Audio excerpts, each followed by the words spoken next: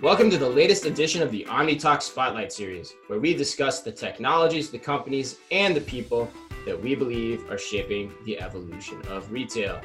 Today, we are turning our spotlight on a company that is quite timely, especially given everything going on in the world today, and that company is Basketful. Today, we are joined by Basketful's co-founders, Eugene Bird and Jim Lesh. Jim and Eugene, welcome to the show. Thanks for having us. Yeah, thanks for being here. So you guys are both native to Minneapolis, right? Is that right? You guys both live in Minneapolis? We do. Yeah. Awesome. Well, why don't we start there? Because we don't, quite frankly, even though we're from Minneapolis, we only probably have talked to a handful of Minneapolis companies in the last couple of years. I'd probably say 2 or 3. So it's always fun to turn our spotlight on a Minnesota company. Why don't you tell us a little bit about your backgrounds and then also tell us a little bit about Basketful and what it does. Jim, you want to start? Sure, yeah. So I grew up in Minnesota, got wife and 2 kids here. I was a liberal arts major, taught myself to be a software engineer. Okay. I like climbing. I climb with my daughter, just started getting into biking, spent most of my career in CPG, and particularly in technology and connecting at General Mills, connecting sales teams and marketing teams to technology solutions. Awesome. And Eugene, what about you? Yeah. So, we actually have some similarity, a little difference, I guess. So I'm a first generation immigrant. So I was born in the former Soviet Union. Really? Yeah. I moved to Wisconsin, actually, kind of serendipitously, and then came to Minnesota for school. So I'm a big Gopher diehard. Who knows why? Because I like pain, I guess. That's good though that you were in Wisconsin and you came to the right side, Eugene. That's the most important. Yeah, there you go. That's the way I look at it. For more pain, right, Eugene? That's right. For more pain. That's right. Exactly. And so also spent kind of the majority of my career in CPG at General Mills. Jim and I worked there. Worked in, as a software engineer, product owner, many different roles, kind of got the business bug somewhere along the way, went to Carlson School, got an MBA, and then that kind of brought us to Basketful, a few years later. So basically Basketful, we were both at General Mills, both really loved the company, loved the people, but had a lot of conversations about all sorts of topics, but most of the time kind of ventured into, hey, we love to build software. We love to build products. We both did that at General Mills, but there's a kind of a natural ceiling to how big you can go, because you're serving one company, and you can build great capabilities, but there's a limit to sort of how much you can invest behind a capability when it's all being, kind of loaded onto one enterprise. And so we kept talking about, hey, there's an opportunity, grocery e-commerce is coming. There's an opportunity to do something bigger here and serve General Mills and many other CPGs and publishers and retailers. And so that's kind of, we at some point we kind of talked each other into it and had a willing partner on the other side. And we're fortunate enough to be able to bootstrap it and make it work, and just kind of took the plunge. That's awesome. Crazy enough to give up comfortable jobs with a future. we know that. I know that well. What year was this? What year are we talking about? How far back is this? Yeah, it was 3 years ago. So 2017. Yeah, summer of 2017. So. And I always like to do this because we don't get to do this enough, to be honest. And maybe I need to make more of a point to do it. So where was that seminal moment where this happened? Where did it take place? Where 3 years ago you guys are like, yeah, all right, let's do this. Let's roll the dice and let's make this happen. Jim, maybe you have a better memory than me. I might be romanticizing it. I don't know. You want to take a shot? Well, I do. I remember distinctly, Eugene, because I was very seriously thinking about the idea, but it was that I really wanted to have a partner going into it. And I remember Eugene, though, bringing it up to me, like, would you ever think about doing this on our own? And then we went and met at the Good Day Cafe, if you're familiar with that. Oh, for sure. Where so many startup conversations happen. Yep. Yeah, well, and that cemented it. That one meeting cemented it, I think, for us. Nice. It's like the Minnesota Hobies out in Palo Alto. That's awesome. All right, so talk to us a little bit of that. Okay, so you had this meeting, you over breakfast, it sounds like, or coffee. What's the idea? So, in its most seminal form, what is the idea of what Basketful is and what it does? Whichever one of you guys wants to take that. Jim, you wanna take a shot? Sure, yeah. So Basketful exists to simplify grocery shopping for regular people. So that was our goal. We saw the opportunity where you have, in a world of digital content, where you have recipes that are marked up, videos that are annotated, articles that are annotated, and you have people that, 66% of people are still using paper and whiteboards to do grocery shopping. There's a huge opportunity to simplify the grocery shopping experience. So we started off by simplifying recipes, because the difficult part there is you have this loose content that's sort of written artistically, and you need to be able to connect this loose text to actual products you can buy. Sometimes you don't even know what that product is, who has it, is it available? And we knew enough about, I had worked in product information management at General Mills, and how messy the product information is all around the world. It's hard for it's hard for CPG companies, it's hard for the retailers. And we knew about how to integrate with lots of systems. We've done that in our entire careers. Eugene wrote the recipe system at General Mills that was used for like 15 years. So what we wanted to do is connect those two pieces. So if we think about the process of discovery, where people discover what they want to make, process of planning, and the process of in the process of buying, we wanted to accelerate that experience from the discovery of getting inspired about something and making it real easy to move from discovery to buying that thing that you want to buy, or that experience that you want to create.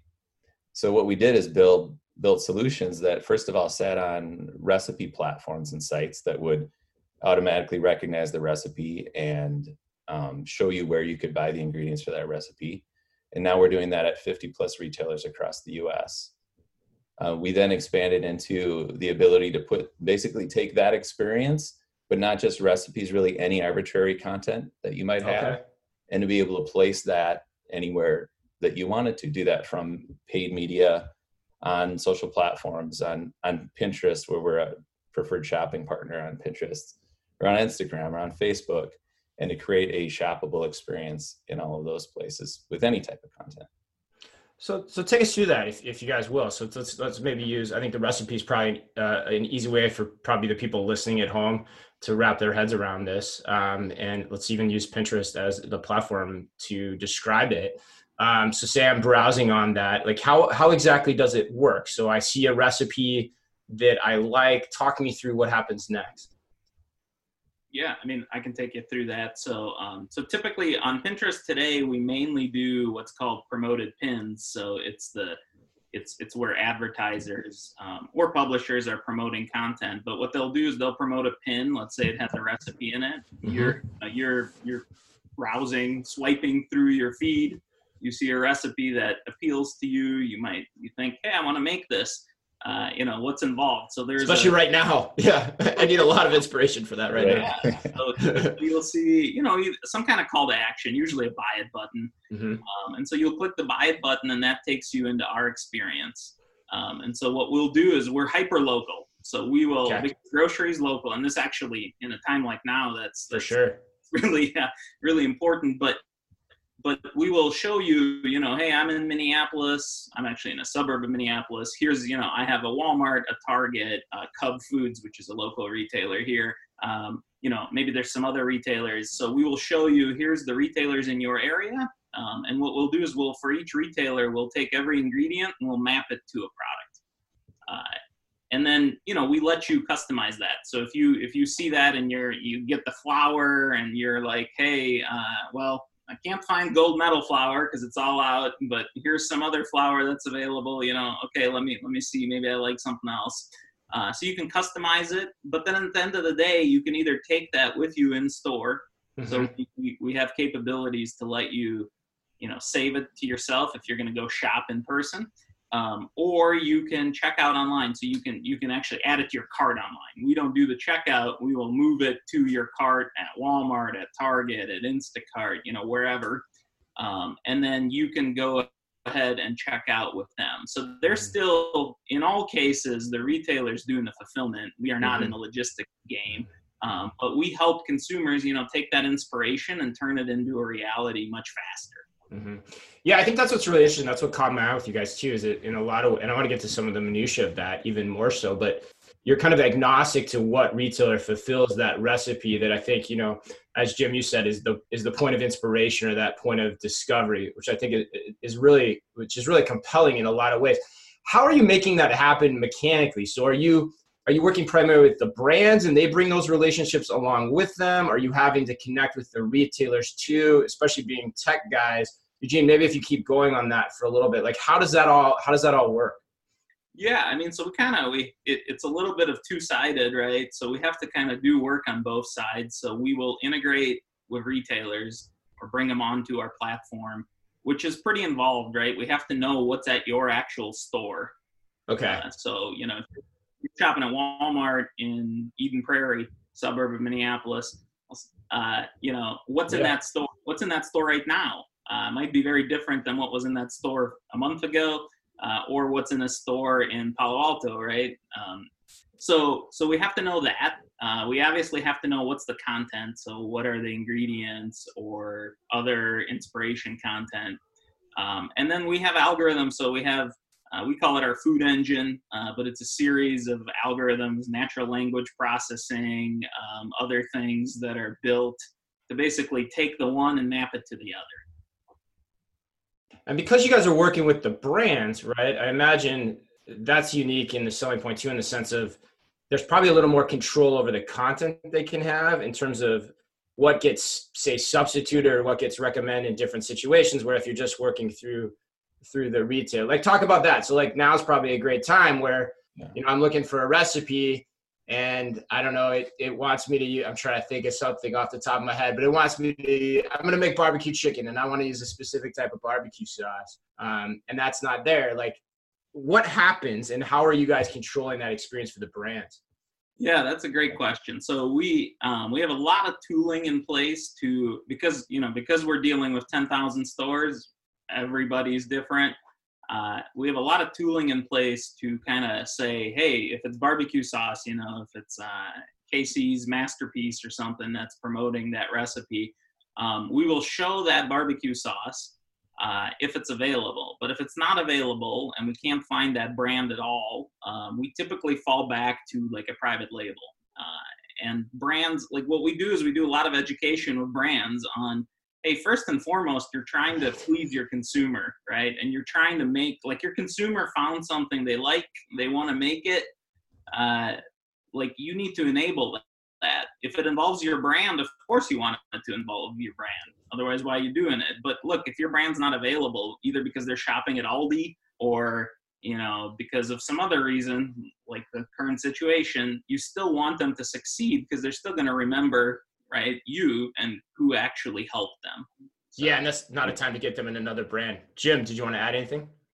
Yeah, we've built it out so that you can go anywhere from really generic, like I don't care what kind of barbecue sauce you use, or if you're a brand and you're running an ad, you can really tightly curate it down to only these 3 SKUs. These are the 3 SKUs and no others. Yeah, if you're really, it may not even show it most likely won't show the retailer if they don't carry your brand. Got it. Makes sense. So there may be 7 retailers there and you show 5. Mm-hmm. That makes sense. And that's very different than, say, like kind of typically how some of those other type services or delivery services work too. I think that's interesting. That's compelling. How did you guys do this? Like, talking to the brands and the retailers and getting all of that at the same time. And you said you have over 50 retailers that are integrated with this. Talk us through that process, because that sure as hell doesn't sound easy, but it sounds like you probably know a lot in terms of how to get it done. I mean, so we both had engineering backgrounds, right? Okay. And have done things, along this path. So that certainly helped. It is definitely a heavy lift. Some of these retailers have APIs, or over the last 3 years have rolled out some APIs. Some of them don't. And so we kind of had to use, public APIs that they use to power their platforms, and use some of that. So we kind of had to stitch it together in a variety of ways. Working with brands is definitely easier, right? Because we actually have, they're coming to us usually to, build these shoppable landing pages or enable their websites or their social media or things like that. So it's a little bit easier in that, we can make a few more asks of them than we probably could a retailer, Right. And does working with the brands help you on the retailer side too, if you ever need further points of integration or things like that? Yeah, I mean, it can definitely, I think it helps at times, it's like anything else in business, right? When you're trying to build something that's kind of two-sided, right? Having more people you can show on one side helps the other side see the light and vice versa. Right. Creatures of habit. 100%. Yeah, it's like a chicken and an egg problem, right? Like, at first brands were like, hey, if you don't have Walmart and you don't have Kroger, this isn't enough for me, right? At the same rate, a retailer might be like, I'm not going to do work to, do anything for you unless you're bringing a bunch of business my way. So, how many brands, how many publishers are using your technology? So it's kind of you kind of have to build it sort of one step at a time and kind of layer up. I think it really helped that we had worked in a large Fortune 250 company for a long time. We were familiar with organizational structures at CPG companies, retailers. We were eyes wide open around the state of product data for retailers, for CPG companies. We knew a lot of the dark corners, and matching. A lot of people look at, and we talked to people actually that said, yeah, we looked at trying to build matching algorithms to match recipes to products, and we were like, we can do this. And they tried it, and they're like, no way, we are not going to go down that road. It's ridiculously full of dark corners and alleys, and super, super hard. So we went in eyes wide open. I think that helped us a lot because we anticipated, for example, the amount of time that it's probably going to take to sign a contract, the sort of questions, like enterprise type questions and security questions, data governance questions, policies and things like that we could go in, that we were ready for right off the bat. So I think that helped a lot. Because we spent, a better part of 10 years on the other side asking the same questions. Yeah. Right. I think the point you guys are making there too, and especially Jim and Ann and I from knowing, having worked at Target too, just knowing the hierarchy and just how long things can take gives you just a more reasonable assessment of the type of work that needs to be done and where you're really running into walls and maybe where you're actually doing still pretty well, even though it feels slow, right? See the shaking of heads for sure.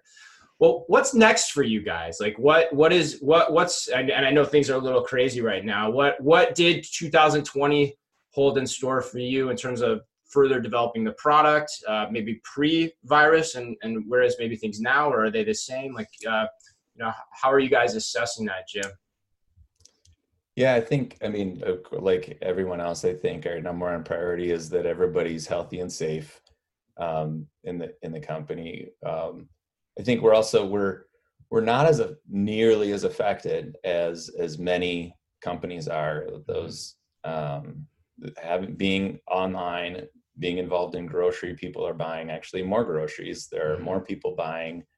There are more people downloading grocery apps, and more people shopping online for safety reasons. We're not as affected. And one thing that we're doing is we're from not necessarily from a business perspective, but we're advocating for the expansion of SNAP and WIC to be able to be used online for groceries. It's not available. It's only in a pilot right now. And what is that? Explain for those maybe unfamiliar. What are both of those? SNAP is a supplemental nutrition assistance program. Government assistance used to be known as food stamps. And WIC is Women, Infant, and Children, and it assists that demographic for buying food. That's 1 in 9 Americans they receive SNAP or WIC, and 34% of those people are elderly or disabled.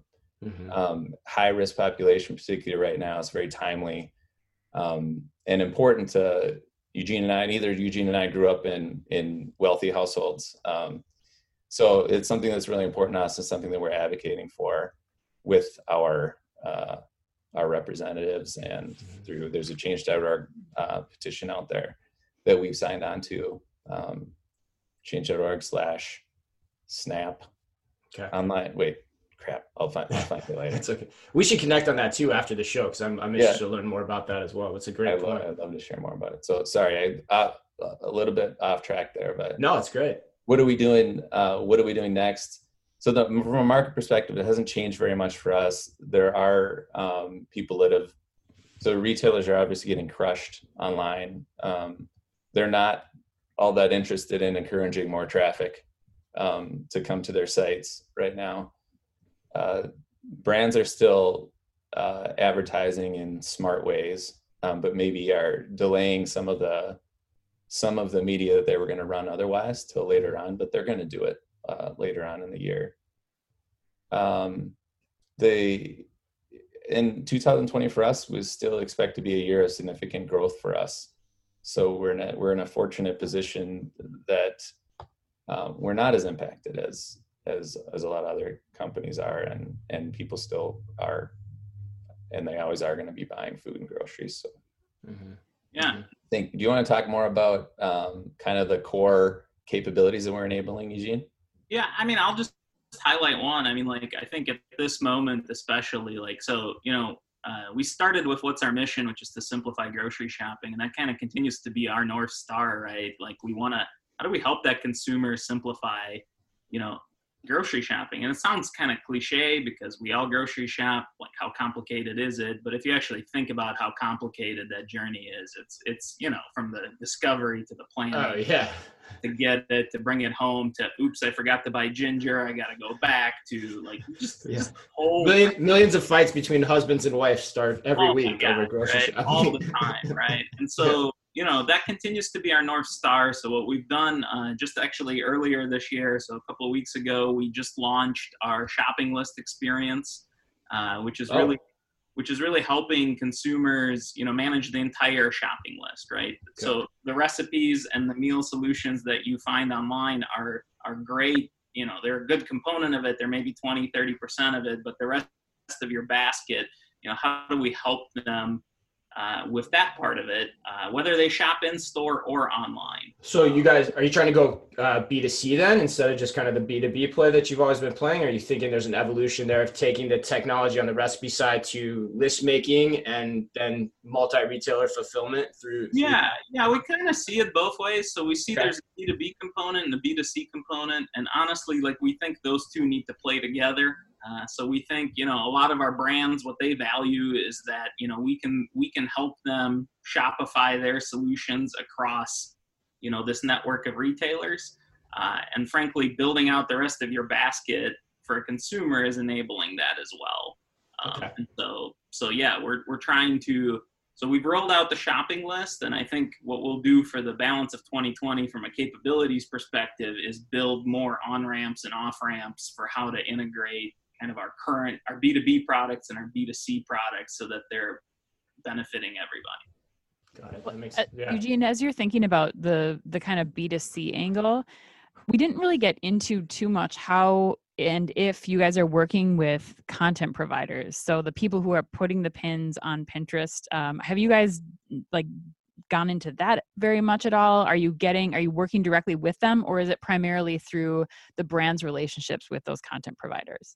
Yeah, so it's a little bit of both. We actually work with some major food publishers. So we work with Meredith, which is actually based in Iowa, a little south of Minneapolis, but they own platforms like All Recipes, Martha Stewart, other, large food brands. So we work a lot with them. We work a lot with Pinterest. We talked about that. We work with Yummly. So there is a bunch of content creators and food publishers that we work with to enable them to both bring those capabilities to consumers, but also to monetize, their content better with brands, which is ultimately who they're selling to.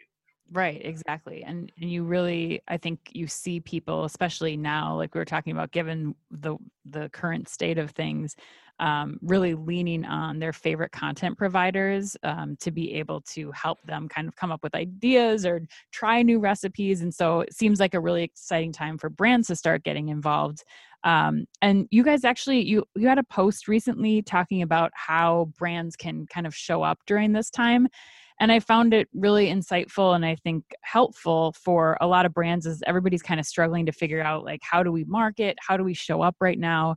And one particular thing that you wrote in there was how you can help brands like be part of a bigger memory that's being created right now. It's not just about, using the Casey Masterpiece barbecue sauce. We'll go with that example still, but it's about the dinner that you had or the opportunity that you have right now to include some of these CPG products in the making of memories. Do you guys have any kind of comments or feelings about that, or what inspired that writing? I mean, I think you're absolutely right, Anne. I think like we always tell brands they need to be helpful, and I think in this day and age, right, food is something it's like one of these things, whether it's a business relationship, whether it's your family, so many people remember what their grandma made, for holidays. So many people remember, it's just a great way to bond. For example, so I have two boys. They're not that little. They're 9 and 11, although sometimes they act a little littler.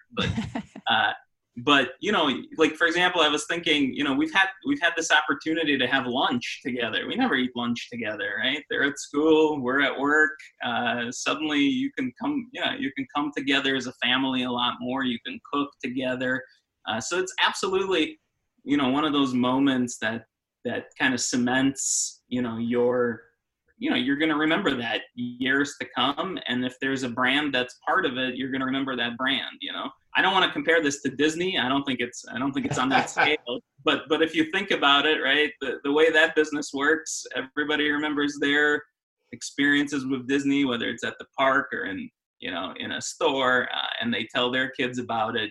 Food is the same way. We pass down food to our children, to our families. And so this is just a great opportunity, for families to come together, but for brands to enable that and be helpful. Well, and to provide the convenience too, it sounds like. I mean, what you guys are doing is allowing them to have that brand experience. And it may be, not at their traditional store, but I think just having the ability to take that recipe and see, okay, my Walmart store doesn't have it, but maybe the Kroger does down the street. Exactly. I think or maybe I have this. Yeah. Maybe I have this in my pantry or what have you. Right. So. And Eugene kind of pointed out too, there are that many, you need to be contextual, like at a time like now where there's a lot more actually instances of those experiences at home because you're having lunch too, breakfast, lunch, and dinner all together. There's a lot more opportunities. It's a memory making opportunity, and it's your chance to be helpful and show that you're helpful. So contextually speaking, if folks are used to making one meal a day and now they got to make 3, well, they need some help. What are those other 3 going to be, and quick is going to be really important, right? And easy is going to be important because you still got to work. Yeah, you're right. So the cognitive load just went up, whatever the factor of 3 almost, right? Like 3 times as much cognitive load that you used to have on this process. I think the thing that's interesting for me too, and then we'll do how millennial are you guys, I think, which is why I love doing this show. We've looked at a lot of different recipe concepts, I think, but what I love about this one too is it's a technology or a tool that fits inside a lot of different spots. And I like how you guys are thinking about that being to just kind of one, like just kind of narrow focus. I think you hear narrow focus sometimes, but in this way, I think it's really beneficial in the sense of you can play in a lot of spaces and you can hit those moments in a lot of different ways because you just have the technology that's a tool that sits in the background, and that's what you want. So very cool, very interesting. Why I love doing this show. I get to learn something every time, but we cannot let you go without playing how millennial are you? So, Ann, are you ready? I'm ready. Let's Eugene, do Jim, this. are you guys ready? We're ready. Ready. All You right. think? I think you guys will be just fine. All right. First question is, when the option is available, and you're going into a store, so let's take this during a more normal time. Are you using mobile payment or are you pulling out credit card or cash? Jim, we'll start with you. Mobile payments every time that it's available for me. What kind? Are you Apple Pay or? I use Apple Pay right now, yeah. Okay. Eugene, what about you? I've got Google Pay. I'm the only Android user on our team, but yeah, if I can tap the phone, for sure. I I love kind it. of have a feeling Jim's using his watch if he's got a watch, but I don't know. Is that right? Am I making a good guess? No? No, watch? I got a Garmin. Okay, all right, But I'm not okay. using Garmin Pay, yeah. He's Okay. a climber, Chris. That's we right. gotta He's a have climber. More durable, Yeah. durable Apple gear and Watch. equipment. Yeah, what am I thinking? Apple Yeah, watches. yeah. No way. That's right. All right. Question number 2. How many times in the last week, this will be interesting also given the current climate, have you ordered food or drinks from an app?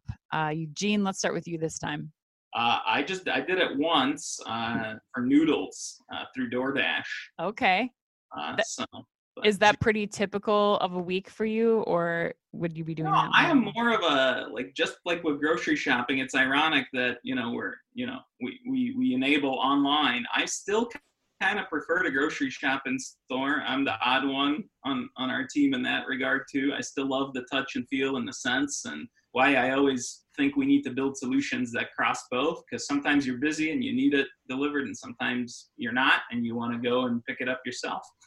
So I'm not as much of a delivery person. Maybe also because I live in a pretty suburban area. It's just not as easy out here. Okay. And Jim. I have one follow-up question. Sorry, just noodles? Like what? Any type of noodles, or are we just talking like Noodles the restaurant? Noodles the restaurant. Okay, got it. I should have put 2 and 2 together. Yeah, that's right. Don't ask me what I got. I don't remember. But Kim got I just ordered some plain ramen. I was trying to figure out where that was going. But... No, ramen would have been good. Yeah, right.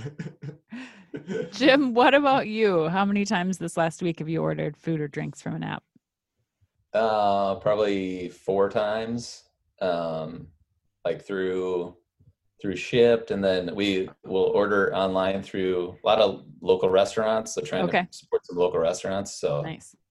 We'll try to keep them in business. So the places that are still open, usually you're ordering online and then picking it up there.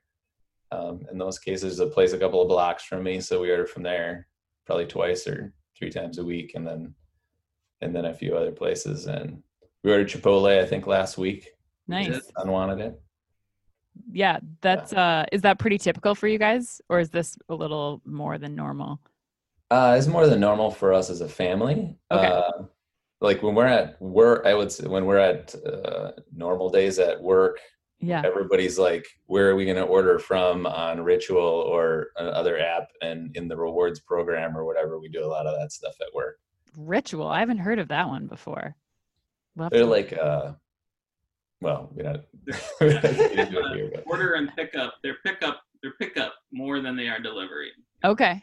Yeah. Cool. Okay, we'll have to check that out. We'll check it out. Okay, last question. If you could only use one social app, which app would it be and why? Jim, why don't you take it? It's Twitter for me, for sure. Okay. We haven't heard that in a while. Okay. I'm very interested in the information gathering. So what I do on Twitter is, if I'm following you on Twitter, it's because you are an information curation source.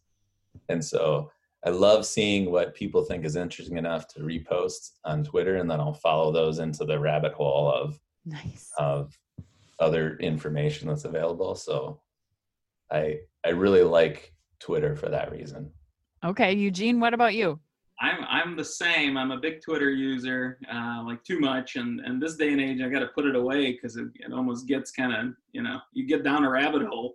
But I have been installed TikTok the other day, and I can totally see how it's addicting. I mean, you just keep swiping up, and it's just like another 10 seconds of content, and soon you just lose yourself. I could think totally understand how people spend hours on that. So. Eugene, I want to see your Drake slide dance. I do too. imagine with two boys ages 9 and 11 that you're doing pretty well at that these days. So maybe for our next one. Dance, Ann. Well, I think they did pretty well, Chris. I have to say. I mean, for sure for the first one, you know, they're the first people we've talked to that without a beat, they are both going to mobile payment, which I mean, I think that's as millennial as you can get. So I would say, well done, Eugene and Jim. You passed how millennial are you? I think they did. I think they did pretty well. It's good to hear TikTok too. Mrs. OmniTalk downloaded TikTok last night before she went to bed. I haven't conversed with her yet on just how much time she lost in the medium, but I will after this. You just reminded me to do that. But that was awesome. Good job, you guys. So if people are listening to this or maybe even watching it, seeing it on social media, and they're saying, hey, this is an interesting concept. I'm a brand or I'm a retailer and I want to learn more, or even a content producer.